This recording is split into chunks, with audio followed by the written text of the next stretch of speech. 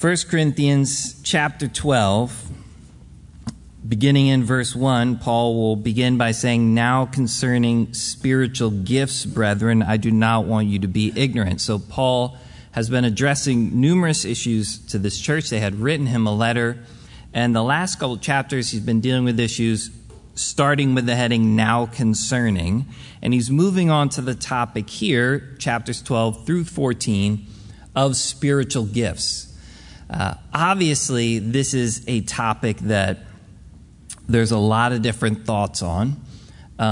We're going to go through this. I would encourage you, if you want a good read, Chuck Smith's book, Living Water, is a great read on the Holy Spirit and spiritual gifts, a good beginning kind of access to the topic. If you want to get technical with chapters 12 through 14, you can read D.A. Carson's Showing the Spirit for people who want extra homework here.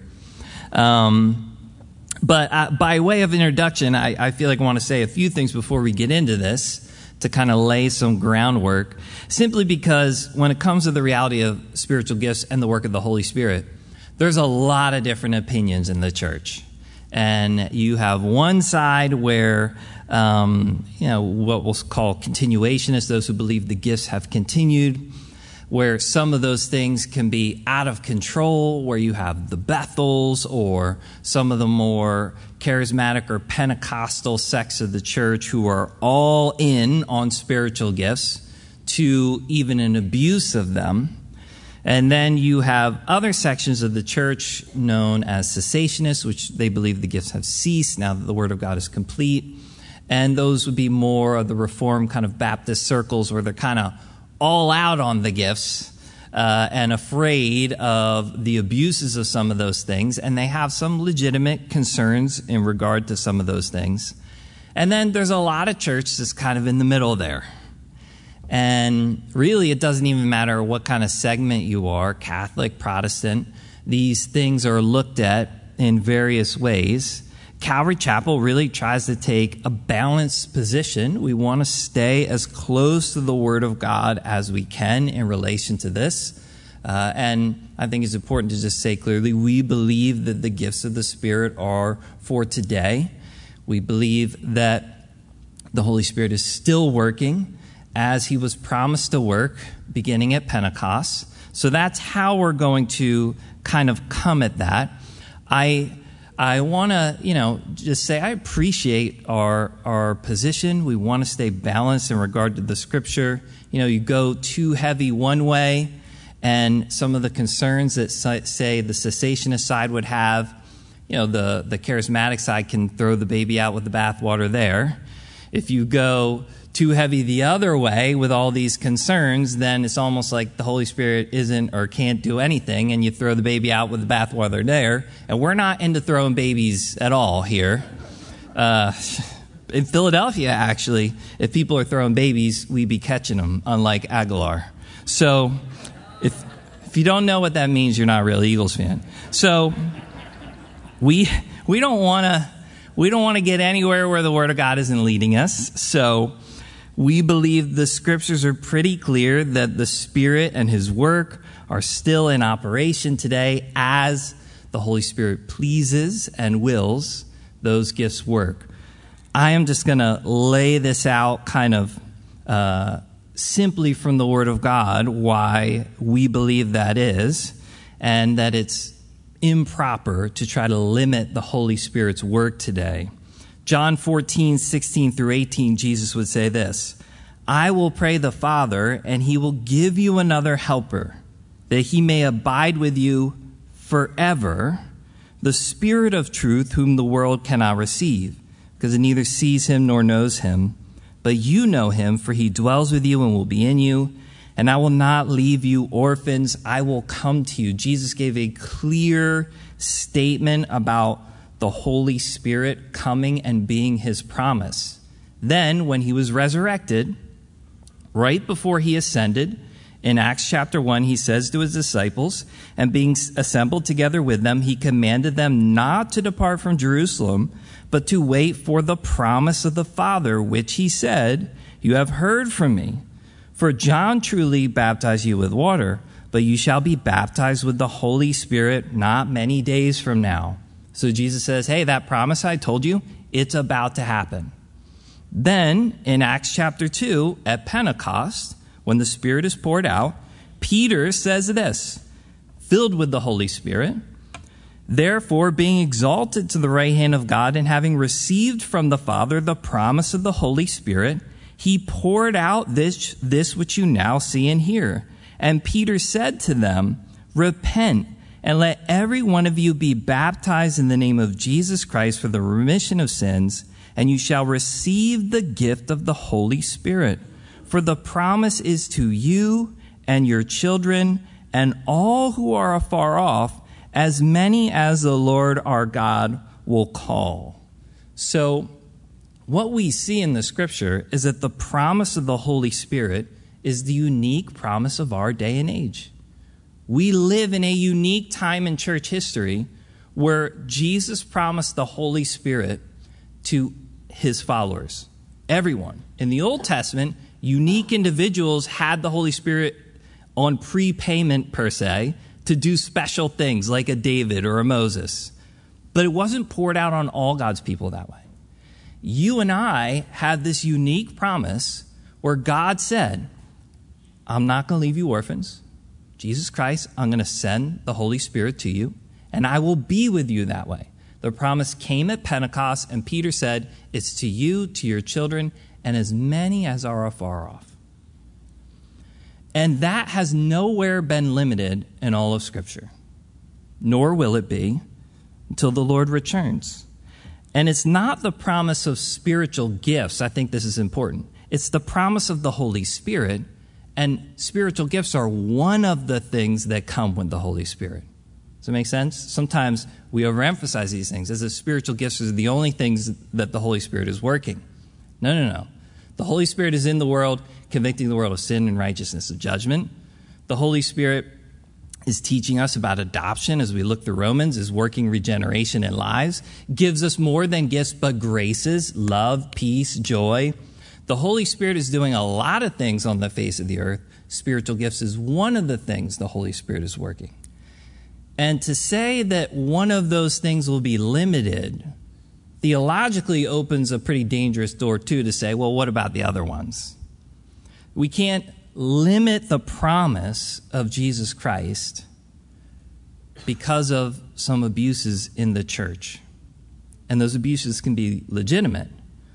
But nowhere what Jesus said and what Peter picks up is anywhere in Scripture limited.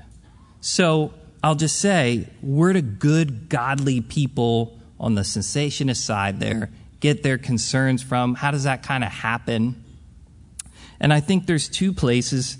The first is bad experience, and then the second is no experience. Abuses and questions, I guess you could say. Bad experience and abuses in terms of there's too many to name. Things done in the name of the Holy Spirit that aren't the Holy Spirit.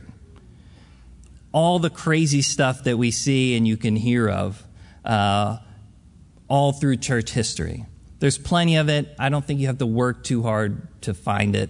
I'm sure you could name many of these people. But the reality is, this whole section here, 12 through 14, Paul at no point says that these spiritual gifts aren't real. What he does is he has to correct how the people are engaging with them, thinking about them, and practicing them. There is abuse of spiritual gifts going on in the church of Corinth, but Paul does not throw the baby out with the bathwater.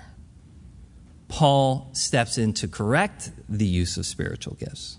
And it's important for us that, yes, we can recognize, man, there are segments of the church that in the name of the Holy Spirit are doing things that are obviously not the Holy Spirit.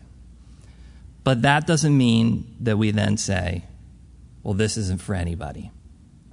Because we're concerned about what some of those practices are.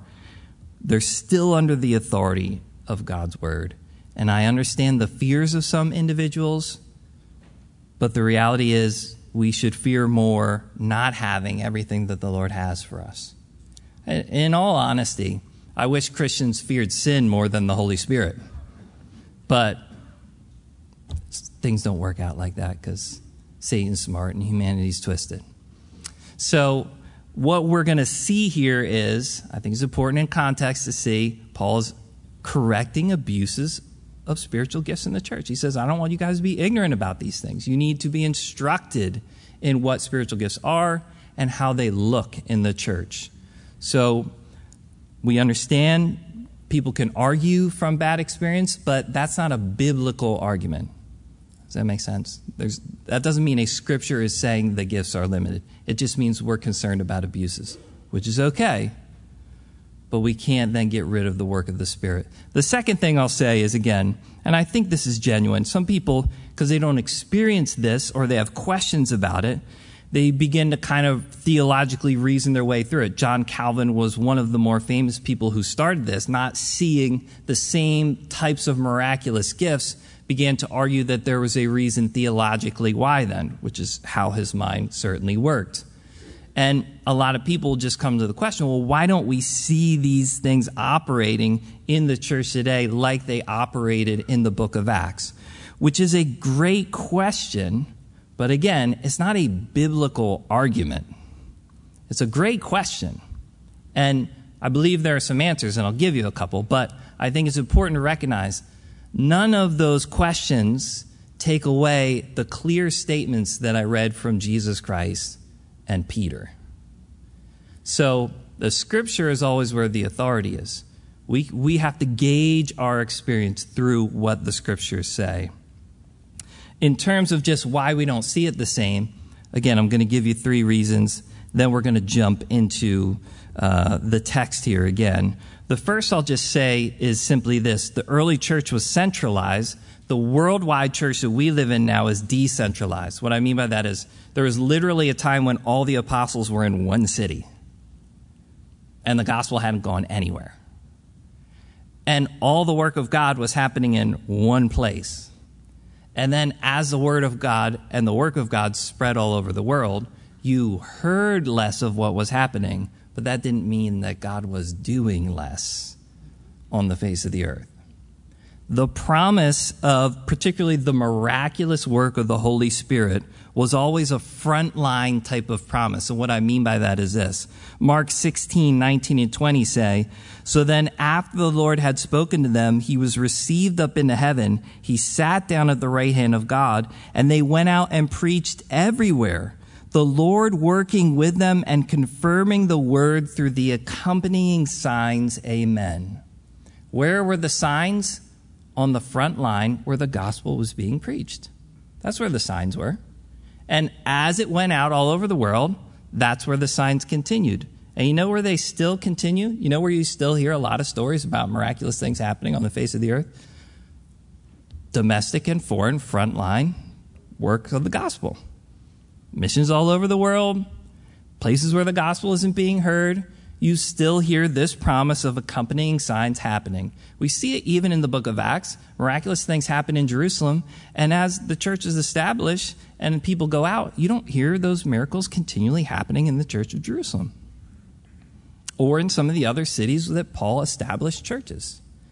Those things had a particular purpose. And first and foremost, they are a frontline promise. And we still hear and see the miraculous happening, particularly in that arena, which is just what God said. The second thing I'll say is because certainly there is a lack of faith and fidelity to God. James says, you ask and you do not receive because you ask amiss, that you may spend it on your pleasures.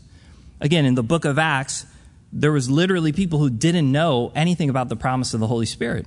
Sometimes the apostles show up places and they're like, have you heard anything about the Holy Spirit? And they're like, what's that? And they pray and they receive the Spirit. Then you begin to see some miraculous things happening.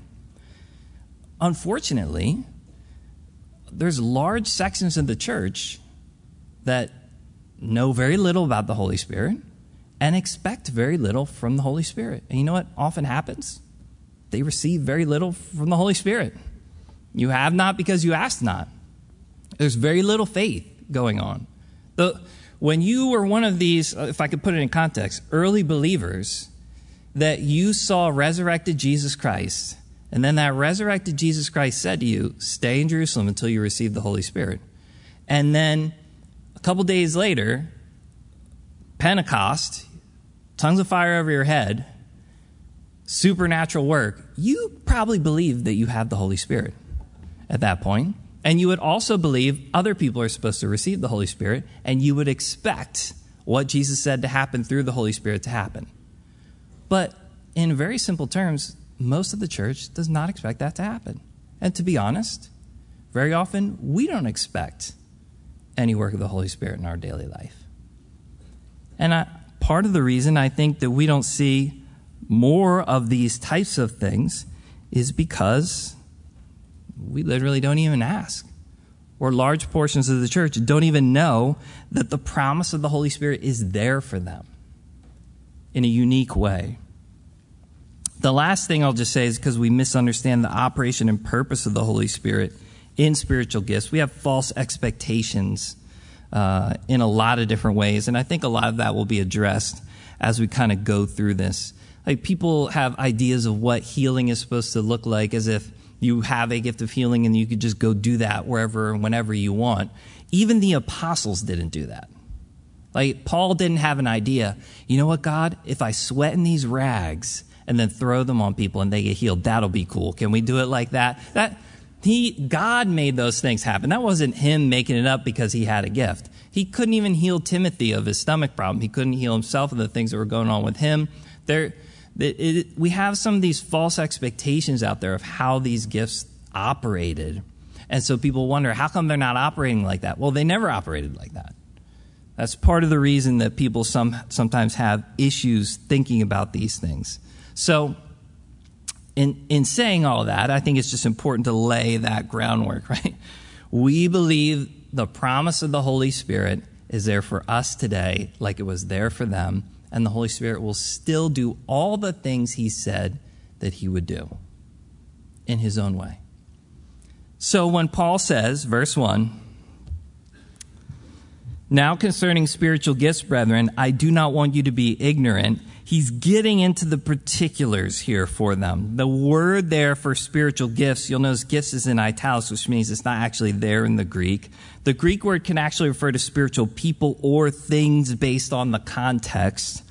Maybe you could say the best translation would be, okay, now concerning matters of the Spirit or spiritualities.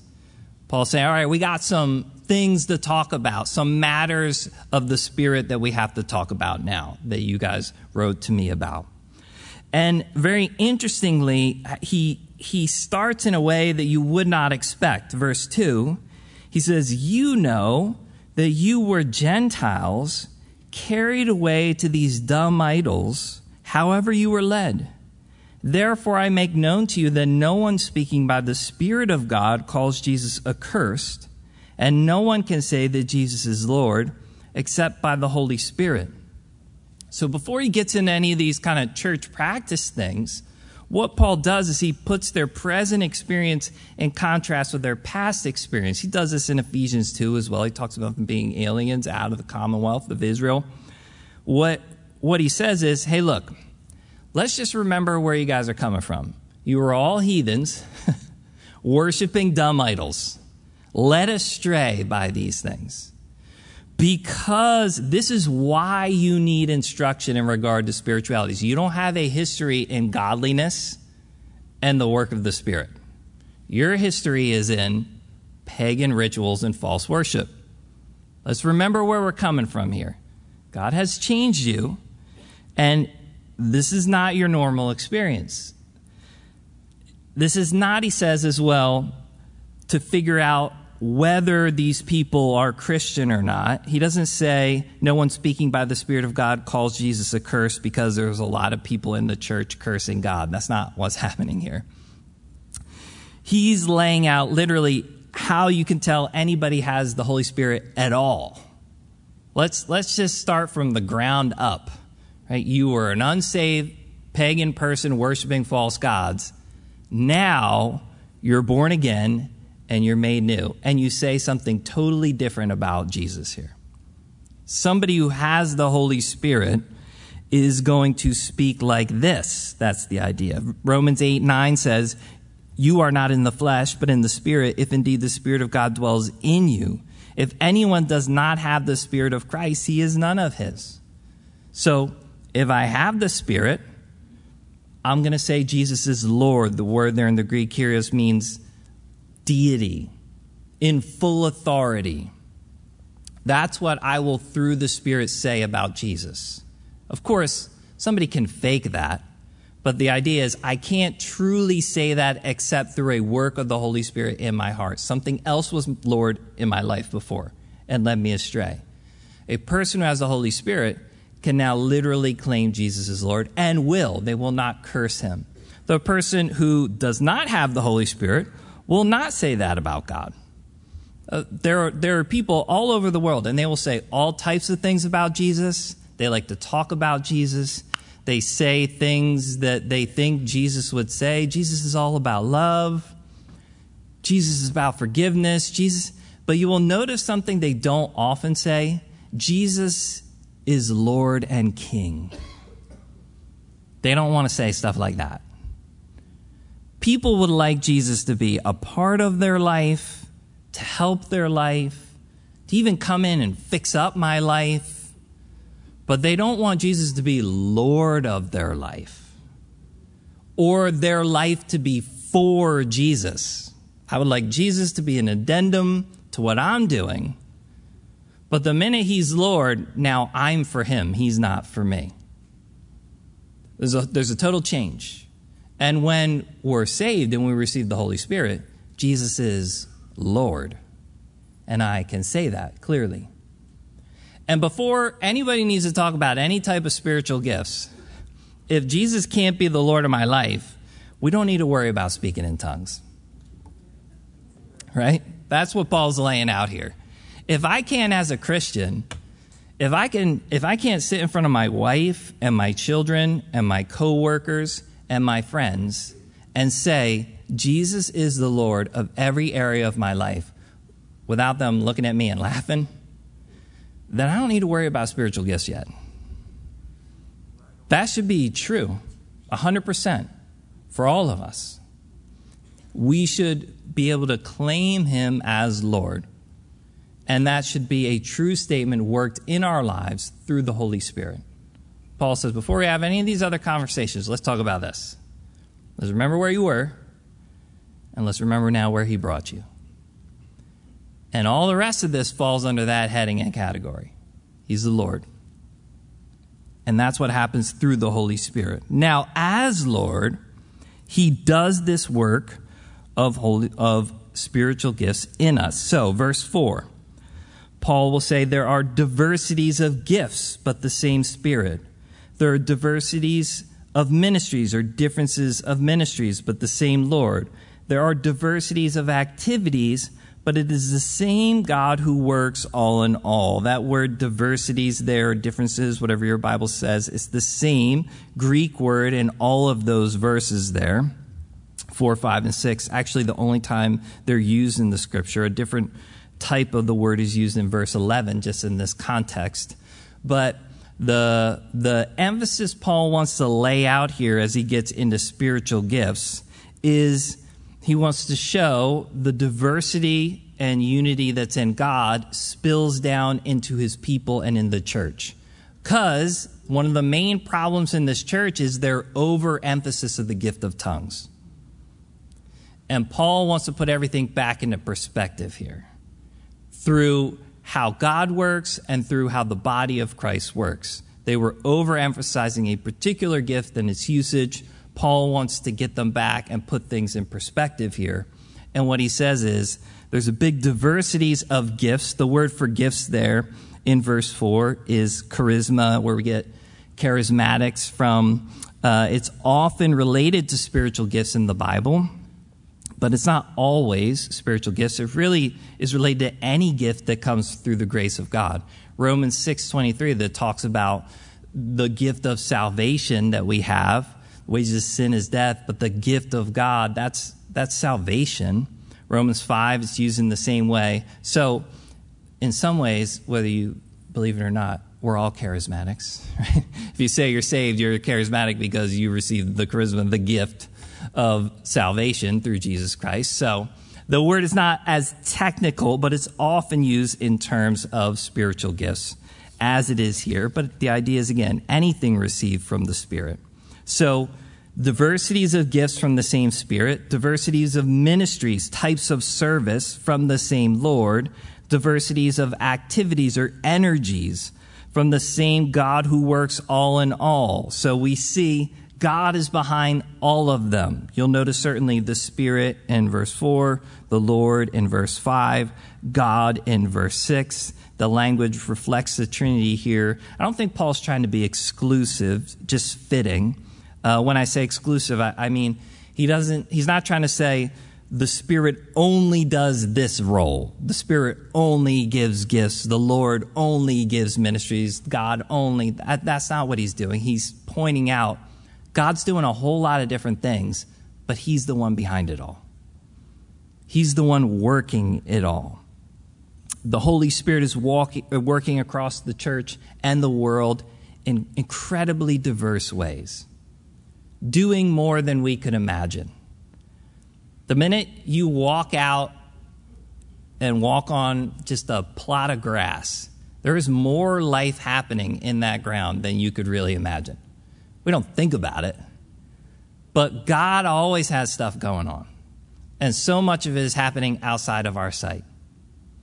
And just because we don't see it doesn't mean it's not happening. And Paul's saying God's doing a whole lot of different things. He's not just trying to get everybody to speak in tongues in the world, latently. Paul's saying that to them. There's a lot of different things that the Lord is doing, but he's the one directing it all. It might be incredibly diverse, but it's a symphony all guided with one heart, one will, and one hand behind it all. And it's the Lord's.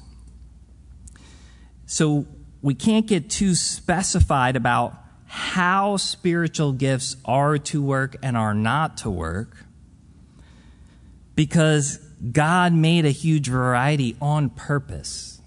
So sometimes when people begin to talk about spiritual gifts, they want to get very specified about it. But whatever, even the gifts we know, say the gift of evangelism or pastor-teacher or giving, hospitality, all those gifts can be true gifts, but there's such a variety of how they work in operation, how that gift can work in one person and in another person. Everybody's not supposed to be Billy Graham, and they're not. But God is the one working that gift all over the world right now. It's his heart to see lost people saved, and he spills that out through his body in particular individuals in particular ways. And it works with all different types of energies. And what Paul is saying is, the point is, I need to see the Lord behind all those things. You just think of all the different people in the Bible, so many different temperaments, personalities, men, women, different ages, different times. Some of them live in hundreds of years. Some of them live in short lives. Kings, priests, prophets, normal folk, just godly men and women. How that it all worked out through the ages. We could never direct or order all those things. But Paul's saying, God's doing so much. And it works in a lot of different ways. It's all God-given. It's all God-glorifying. But there's an individuality to spiritual gifts. But it's still, notice he says at the end of verse 6, the same God who works all in all. That's what we're supposed to see. When he gives spiritual gifts, they are unique. He makes you an individual. 7 colors in the rainbow. You could combine them to make all different types, countless, thousands, shades, or different colors. And God can do that with colors in the world. Then he takes a human being, body, mind, and soul, all different types of mental, physical, and spiritual temperaments and strengths, and he adds to that the supernatural work of the Holy Spirit. And you know what comes out? A whole lot of different things. Because he made you unique. And his infinite energy, will, gift, and favor gets reflected through the church in every day and age. And there's a beauty to the individuality of it. F.W. Boehm, in his book, The Passing of John Broadbank, says this: "If I possess wealth, I possess it in common with all the wealthy. If I possess strength, I possess it in common with all the strong. But if I possess individuality, and in possessing individuality, I possess something that is absolutely unique. When God makes a man, he breaks the mold. There are no duplicates, and it is in our folly that we attempt to create them. Mimics are always monstrosities." Every single individual here has a unique spark of divine life, of character, of beauty, of favor that distinguishes you from every other person that ever was or ever will be. And God did that on purpose. He did it with snowflakes, and they're not made in his image and likeness. And he does it with humanity, and that particular work of the Holy Spirit in an individual life, and even in groups of individuals, becomes something that pleases God. It gives a unique odor, a unique flavor, a unique type of life. And it should be something that attracts us as well. And I think it does on a very practical. You know, godly men and women. I have the blessing of knowing a ton of godly men and women in this church. And it is a beautiful thing to see them living their life for the Lord in all their different ways. God does that on purpose. And Paul wants them to see, look, before we talk about spiritual gifts, let's understand where they're coming from and who this person is. And we can't get too specified about all these things. That God Almighty is working in so many diverse ways, doing unique things all over the face of the earth through his Holy Spirit, through unique individuals. Sin does the opposite. Sin does what it does to human beings. It just turns them all into the same type of animal, zombie, or monster. You get enslaved by sex or drugs or alcohol or money or pride, and you turn into the same thing. I surrender my life to the Holy Spirit, and I become truly unique. What I was made to be. Not only as an individual, but in God's plan and in the work of the Holy Spirit. And Paul wants them to see this, to recognize it. And in verse 7, he's going to tell us 3 really important things about these spiritual gifts. He says, "But the manifestation of the Spirit is given to each one for the profit of all." Notice that. First thing he says is the Spirit who lives in each of us shows himself in different ways through each person, and that should be manifest in our lives. The manifestation of the Spirit is given to each one. Manifestation is a word that we don't really use. It simply means the disclosure, showing something revealed. So you might not know what your spiritual gifts are, right? People, I want to know what it is. I want to know what it looks like. We want to have a nice kind of box for that. But the real question is there any evident work of the Holy Spirit in my life? Is there anything happening in my life that is supernatural? It doesn't have to be huge. We should, as Christians, have literally the experience of the supernatural in our lives. That was a supernatural setup, God. That was a supernatural conversation. God, you gave me the things to say. You opened that door. I felt like you wanted me to call that person, and I called them, and this happened. There should be an evident work of the Holy Spirit in our lives, particularly in relation to the body of Christ. It may be humble. That's totally fine. But it should be evident that it's supernatural and not natural. Unfortunately, when we don't look for this, all we have left are the natural things of men. And a lot of people miss out on what God's doing because they don't ask God for the work of the Holy Spirit in their life, which he promised them. Instead, they turn to something else. And it can be as simple as you're a mom that wants to witness to one of your own kids and you're not having the effect that you would like to have, you have two options, right? As a Christian, you could say, all right, Lord, I need the supernatural work of your Holy Spirit. You promised your Holy Spirit so that I could be a witness in the world that I live in. Or you could go to some other man-made method. Try to get somebody else to do the work. And as Christians, we should be expecting the manifestation of the Spirit in our lives. I should expect God to work in my life, to do something supernatural. Again, Jesus walked in Peter's house. He raised up his mother-in-law from a fever, but nobody else saw that. Didn't make the news. Wasn't some huge thing, right? Jesus is doing a miracle in a home to help somebody who had a fever. That's a supernatural work, though. Sitting down at a well when a lady walks by and has a conversation that's totally supernatural. What about our lives? Is there a manifestation of the Holy Spirit? Does God work in our lives in a particular way? One of the ways we find our gifts is the thing that he opens up for us, we do, and he blesses it. Do we see that at all? If not, we should ask. Because the manifestation of the Spirit is given first. Then he says, to each one. That's the second point. There is no opting out of this course. You might say that sounds nice for you. I don't know about me. Well, each one you're in.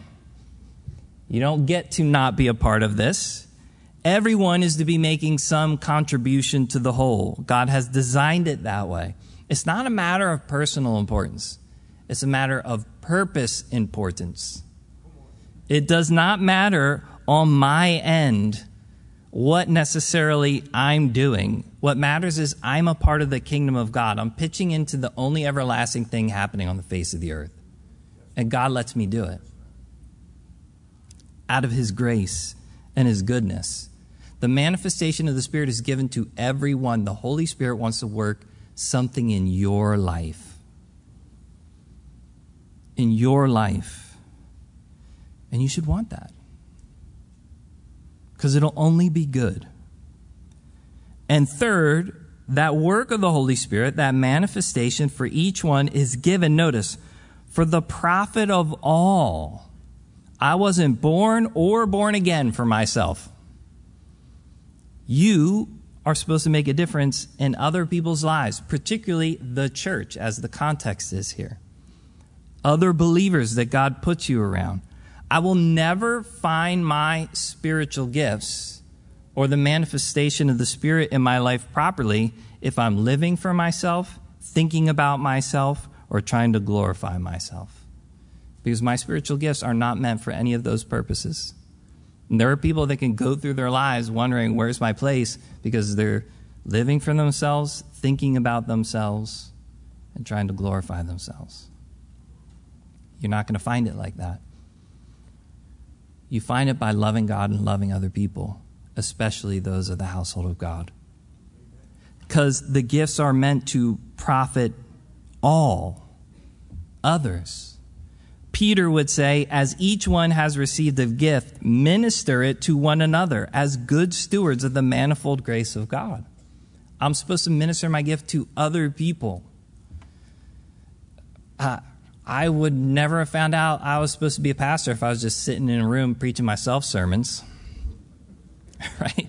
If I wasn't hanging out with other people. I found my spiritual gifts literally just going to church, and I know half the guys on staff could say that. Just trying to love God and love other people. And I found places where I was not gifted, hence I'm not serving in children's ministry. And then there were other places where the Spirit actually worked and things happened. So you can't find that by yourself, and it's foolishness to try to find my place in God's work in relation to myself. I'm called to live my life in relation to God first and others second. Maybe some of you have done, they have those dumb like spiritual gift questionnaires where you fill out all the things you like and it's supposed to tell you what your spiritual gifts are. Your spiritual gifts aren't for you. Really, the best spiritual gift questionnaire would be hand it out to all your friends and see what they say about you. Because it's supposed to be about other people, not you. And the gifts God gives are for the blessing of others, the building up of the body of Christ. If I want to know, and I should, because God wants you to be a part of the manifestation of his Spirit in this world, because you are a unique part of that no one else can be. And your contribution is important because you serve him, and he's the King of Kings. But if you want to find that, say, all right, Lord, help me start loving you and loving other people. Whoever you put me around, whatever door you open for me.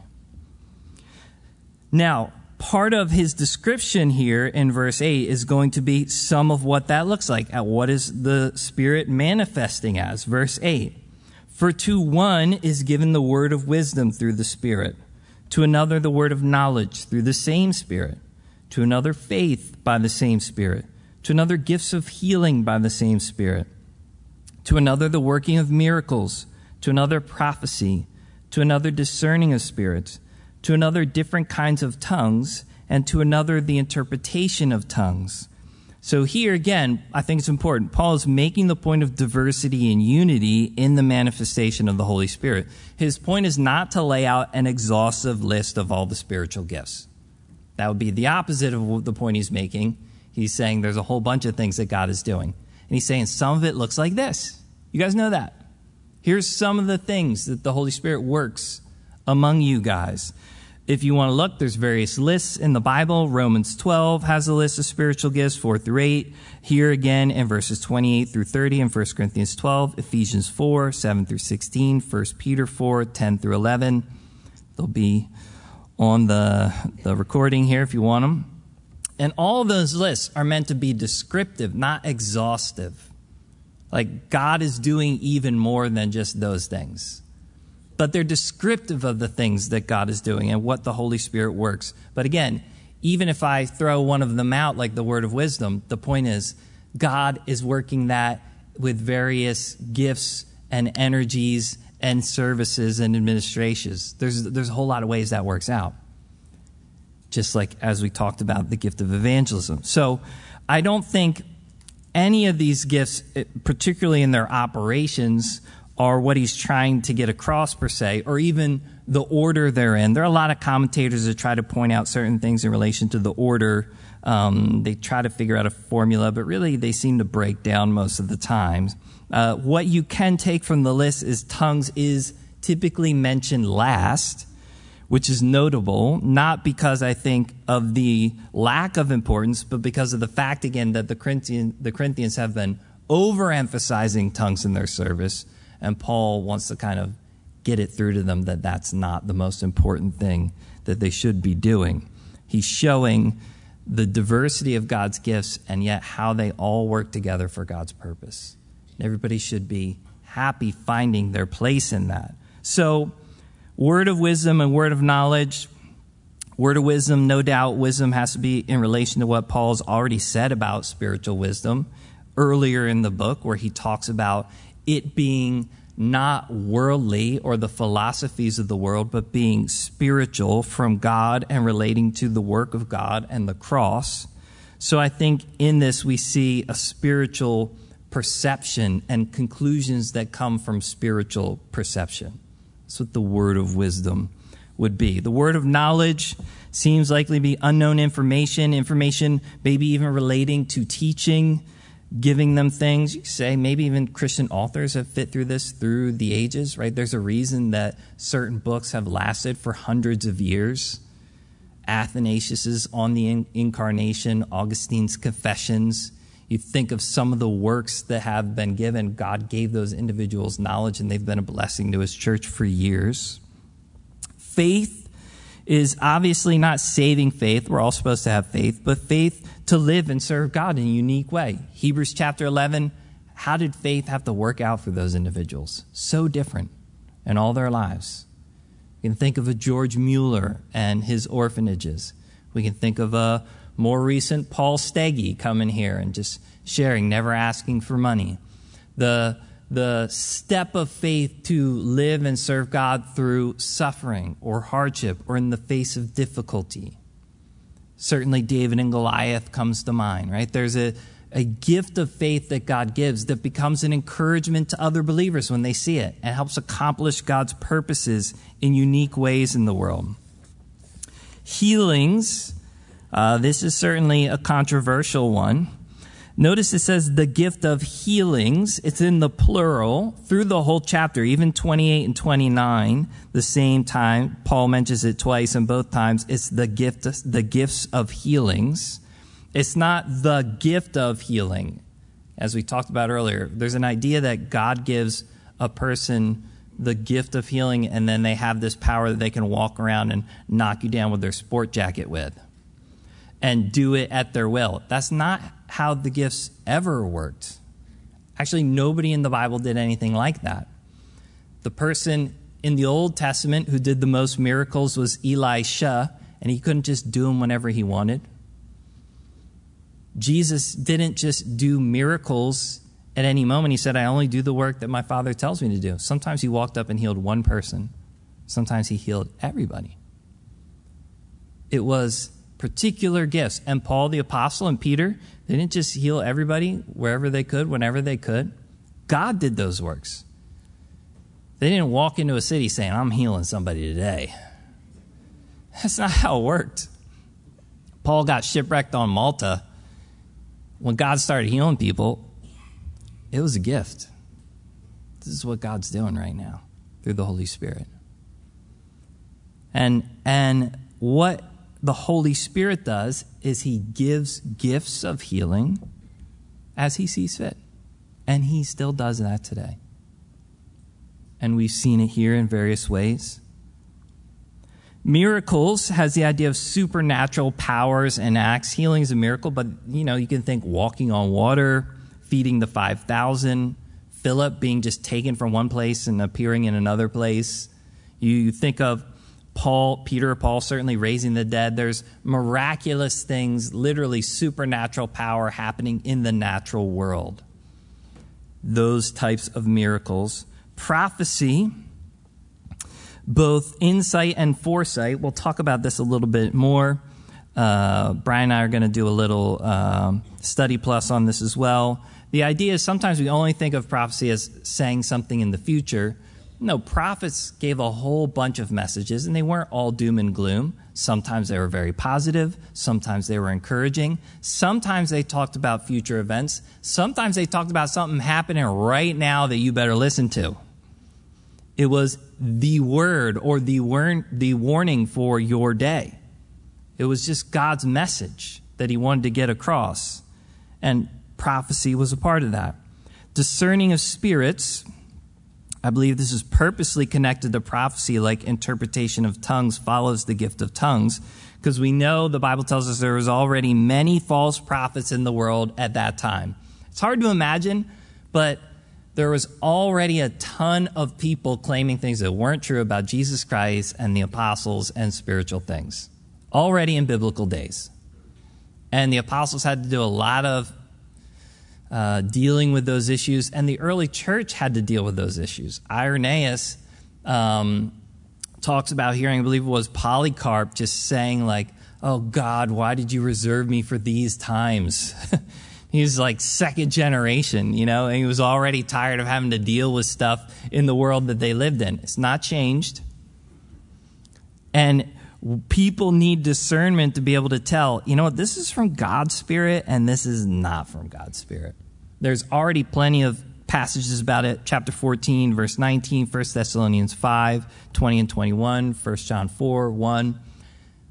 Man, I wish the church had more discernment today.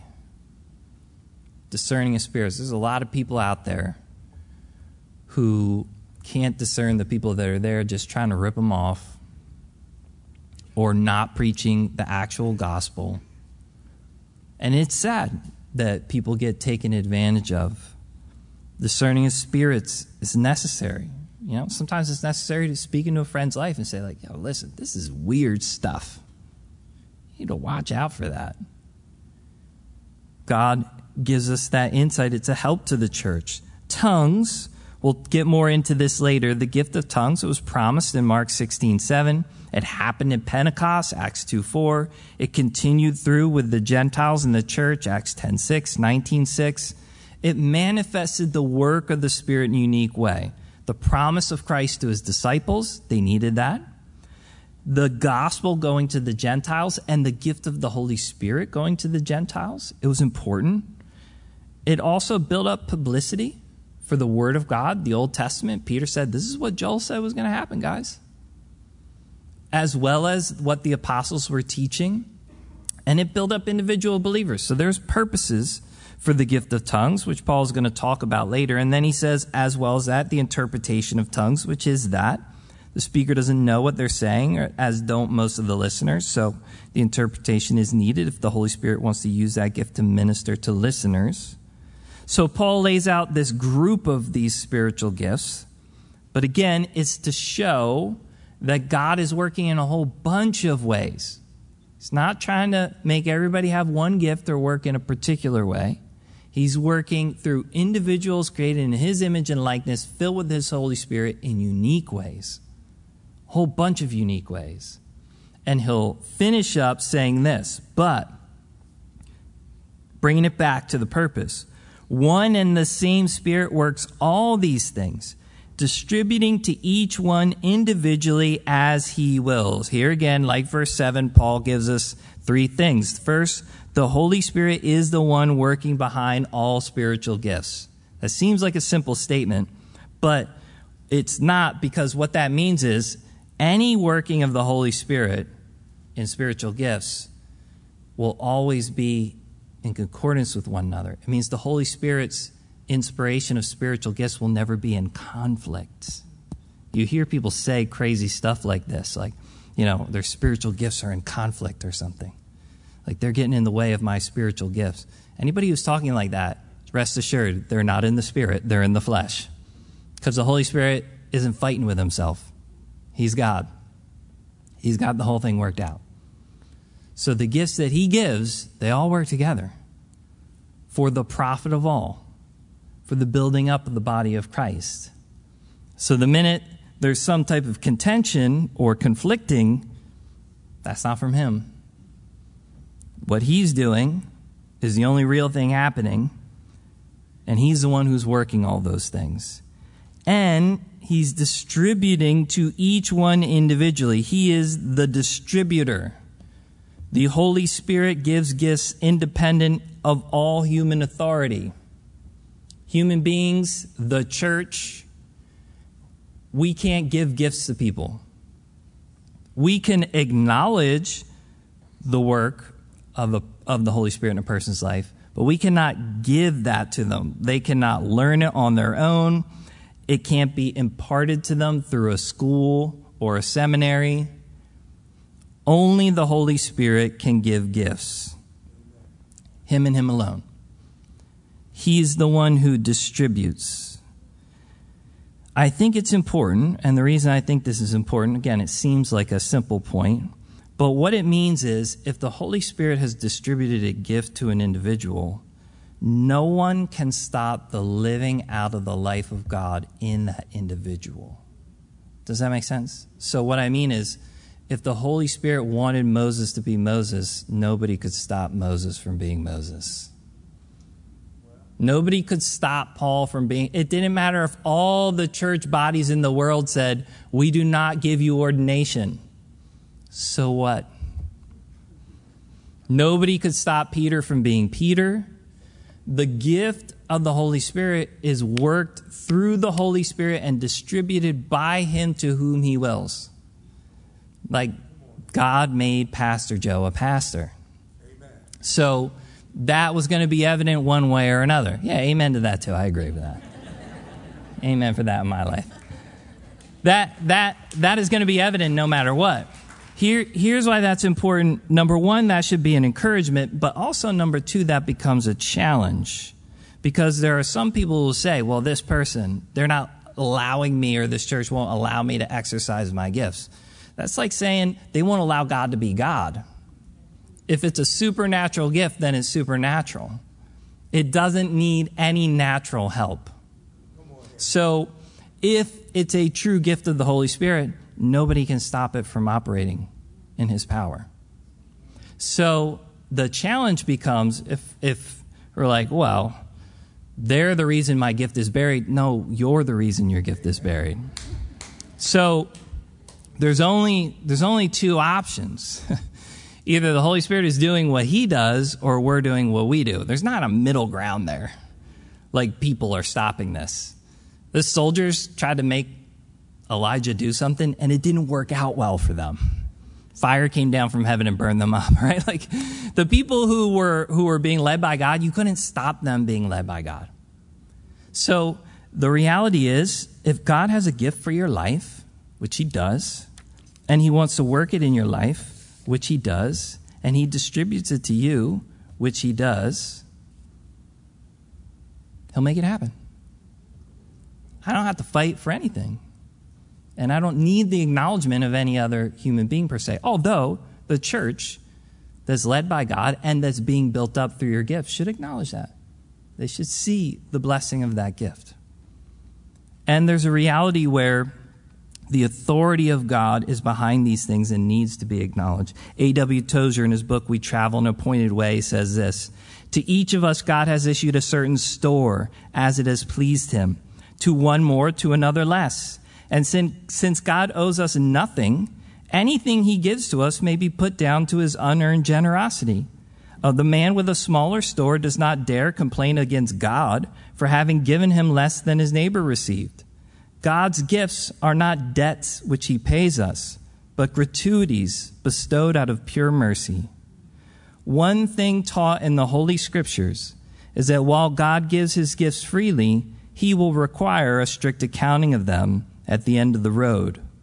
Each man is personally responsible for his store, be it large or small, and will be required to explain his use of it before the judgment seat of Christ. He distributes.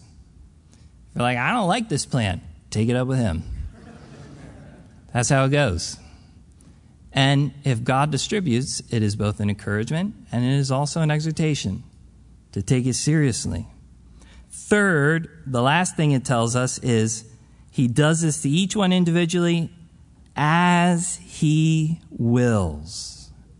These gifts come at his will, not mine.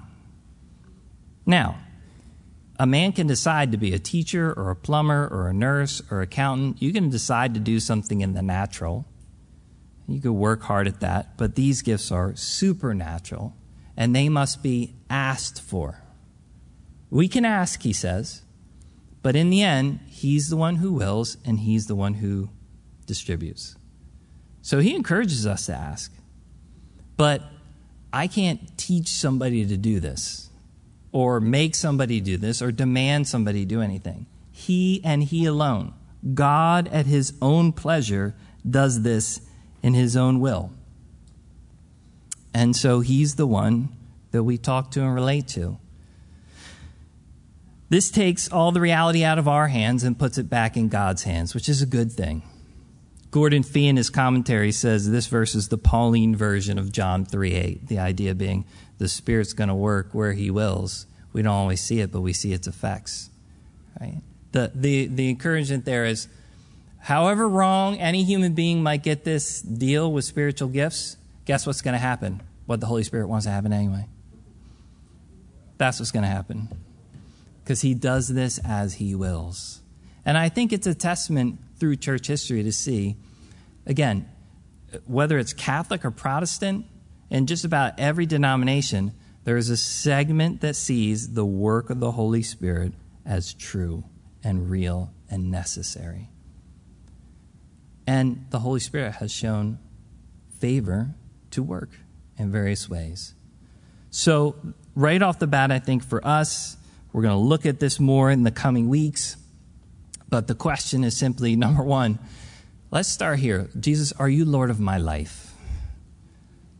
Like really Lord of my life? Can I look at the people who actually know me and say that in all honesty? And if I can't, I should repent and start there. Because then the next thing I can do is, as Lord of my life, I can ask for your portion of manifestation in my life. if you're my Lord, I want that to be evident. And I want it to be evident in my love to you and to the people around me. So open up doors for that to happen. And then you be faithful to what he puts in front of you. Whatever he wills and so pleases to make evident, you be faithful with that. Let's stand. Let's pray.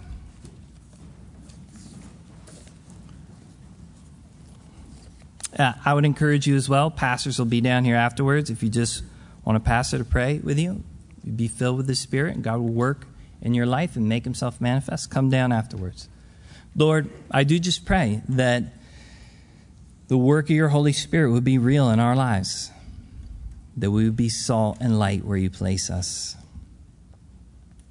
that we would be who you made us to be in your image and in your likeness, that your good will and your good pleasure would work out through our lives, however you best see fit. Lord, we don't need to prescribe to you. You already have the plan. You know what's best for us. You know what's best for the day and age in which we live. We just want to surrender ourselves to you. And I do pray, Lord, for myself, for those here, that you would work in our body and that every joint and ligament would supply the health that you want it to supply so that we can be mature in you. Pray these things in Jesus' name. Amen.